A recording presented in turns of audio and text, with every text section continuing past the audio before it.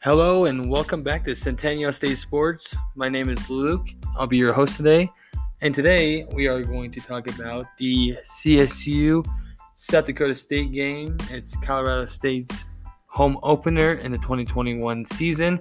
And it didn't go too much as planned. But we're going to try to find some positive outlooks, look into the future games for CSU, and talk about what they need to fix, which when you lose 42-23, there might be a couple things to fix. But going off of that, it was a tough game for the Rams, but South Dakota State isn't just like any other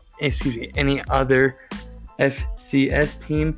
They were in the championship in the spring last year. On May 16th, they played Sam Houston State for the FCS National Championship, and they lost 21-23. So last year they were runner-ups in the FCS. So this is a pretty darn good FCS team. I think going into the game, CSU was favored -2. So 2 points under shows you how good this FCS team is. So we hope that it was a little closer than it was.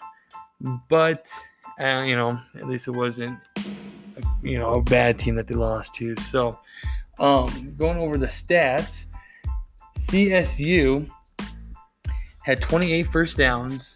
They had a total of 462 yards.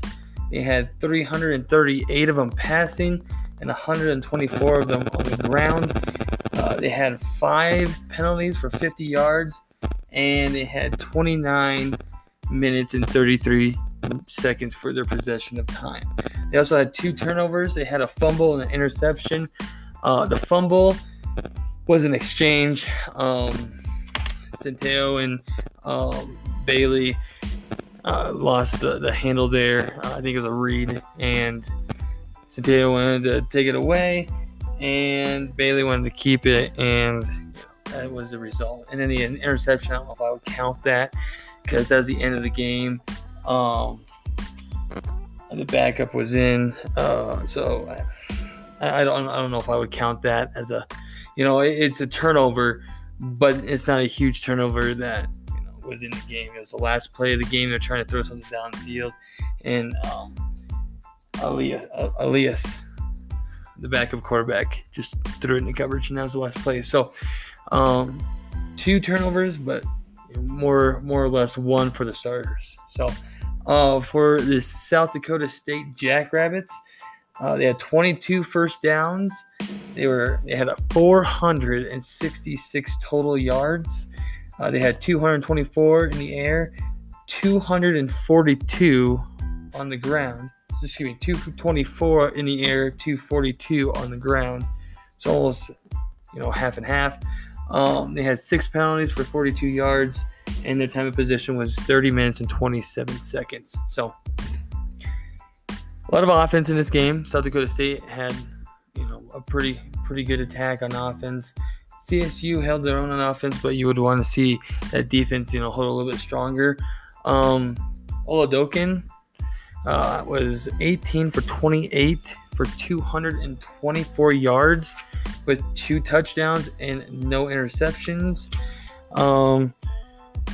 Centeo was 29 for 42 for 304 yards and 1 touchdown, and with a QBR of 31.7.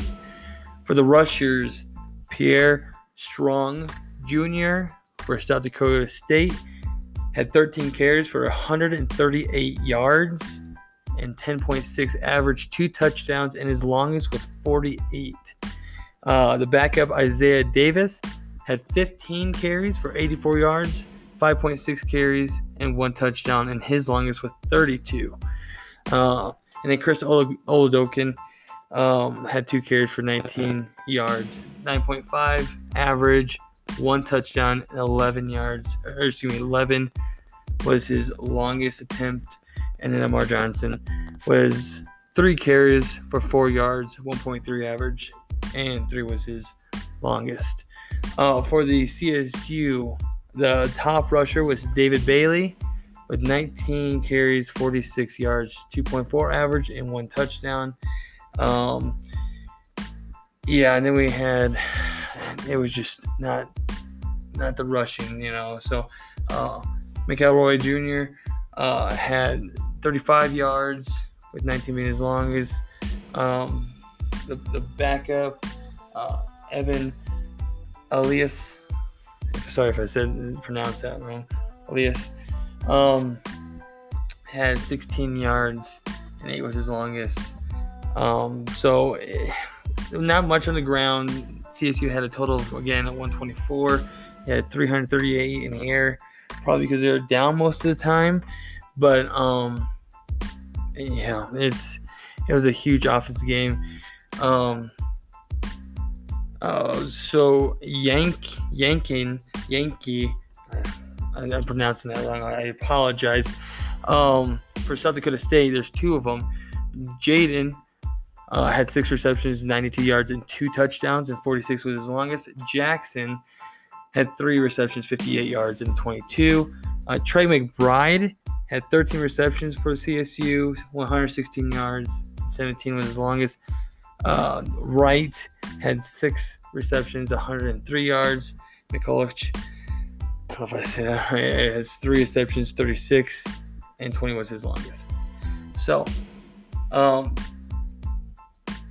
on average, looking at the stats, CSU's offense looked pretty good.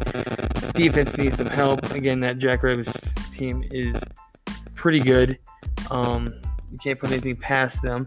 I thought that CSU had some plays that they missed. Centeio had some wide open shots that he missed, overthrew. I think they had some good drives. I think that there was a couple times that CSU had a good play, and then boom, a flag would come out of nowhere, a holding penalty, draw them back. There was multiple times that they had a 3rd and long, shooting them in their own foot. So some of it was being, hurtful for themselves. Some of it was South Dakota State just being good. But it wasn't the home opener that I know CSU fans wanted. But I did see some glimpses of hopes in there. Like I said, Centeio looked really good in his first game. David Bailey ran hard. McBride was catching the ball like crazy, has over 100 yards reception. So take it with some good with the bad. The offense looked good. That's what I think. The offense looked pretty decent against that Jackrabbits team. But going forward, there's a lot to look for the next game against Vanderbilt. I know it's an SEC team, but Vanderbilt lost 23-3 against East Tennessee State. So the stats in that one was Vanderbilt's quarterback Ken Seals was 20 for 34 with 195 yards and 1 interception. Their highest rusher, Reman Davis, had 14 carries for 56 yards. They're receiving the top receiver, Will Shepard, 9 receptions for 84 yards. And then Chris Pierce, 4 receptions for 53 yards. So, if there was ever a time for CSU to get a good bounce back, would be next week against Vanderbilt. So I'll do a preview on that as well. But looking forward, this non-conference schedule is decent. So you have Vanderbilt coming up next. That's at home. Hopefully get that victory. Then you have at Toledo, which Toledo isn't a team just to put down. They beat Norfolk, which I don't know if that means anything too much, but they beat Norfolk 49-10. So that's a team that could go either way, I feel like. And then you have a really tough team with Iowa in Kinnick Stadium on Saturday the 25th, which is a top 25 team. So hopefully you can get a victory against Vandy, a victory against Toledo, and then give it all for Iowa. Maybe go 2-2 into your non-conference games, and then you hit your conference schedule with San Jose State homecoming on the 9th. So I think that this was a rough game for CSU. We get the rust and dirt off the shoulders. Hopefully, you can cut down on the penalties. That doesn't leave you third and long. Defense needs to step up completely. I know that team is good, but you cannot give up that many yards. A total of 242 yards on the ground and 224 yards in the air. They gave up 48 for a longest run and 46 for the longest pass. So there's just huge plays that you need to cut down on, But I feel like this Rams team can be good. The offense looks good. Defense, we know they're better than that. So hopefully we can get some confidence going into a bad Vandy team coming up next. Get some rolls going, and then hopefully do well against Toledo, and then we'll see against Iowa, and then go into our non-conference as 500. So disappointing game this Friday. But a lot of learning tips. I feel like this could be a team that can bounce back really easily next week. Sadeo needs to do what he did this past week. Throw another 300 yards would be nice. Bailey getting close to 100 yards would be good. And getting Trey McBride in there in the offense, keep that momentum going. But yes, we were disappointed what happened, but I feel like we have, a strong, hopeful that we have next week. So keep your heads up, Rams fans. We'll get one next week. We'll see how the rest of the season goes, but I appreciate you listening to this, results review, of the SDSU game. I'll talk about a preview for the Vandy game that will be coming up this next week on the 11th, and I'll see you then.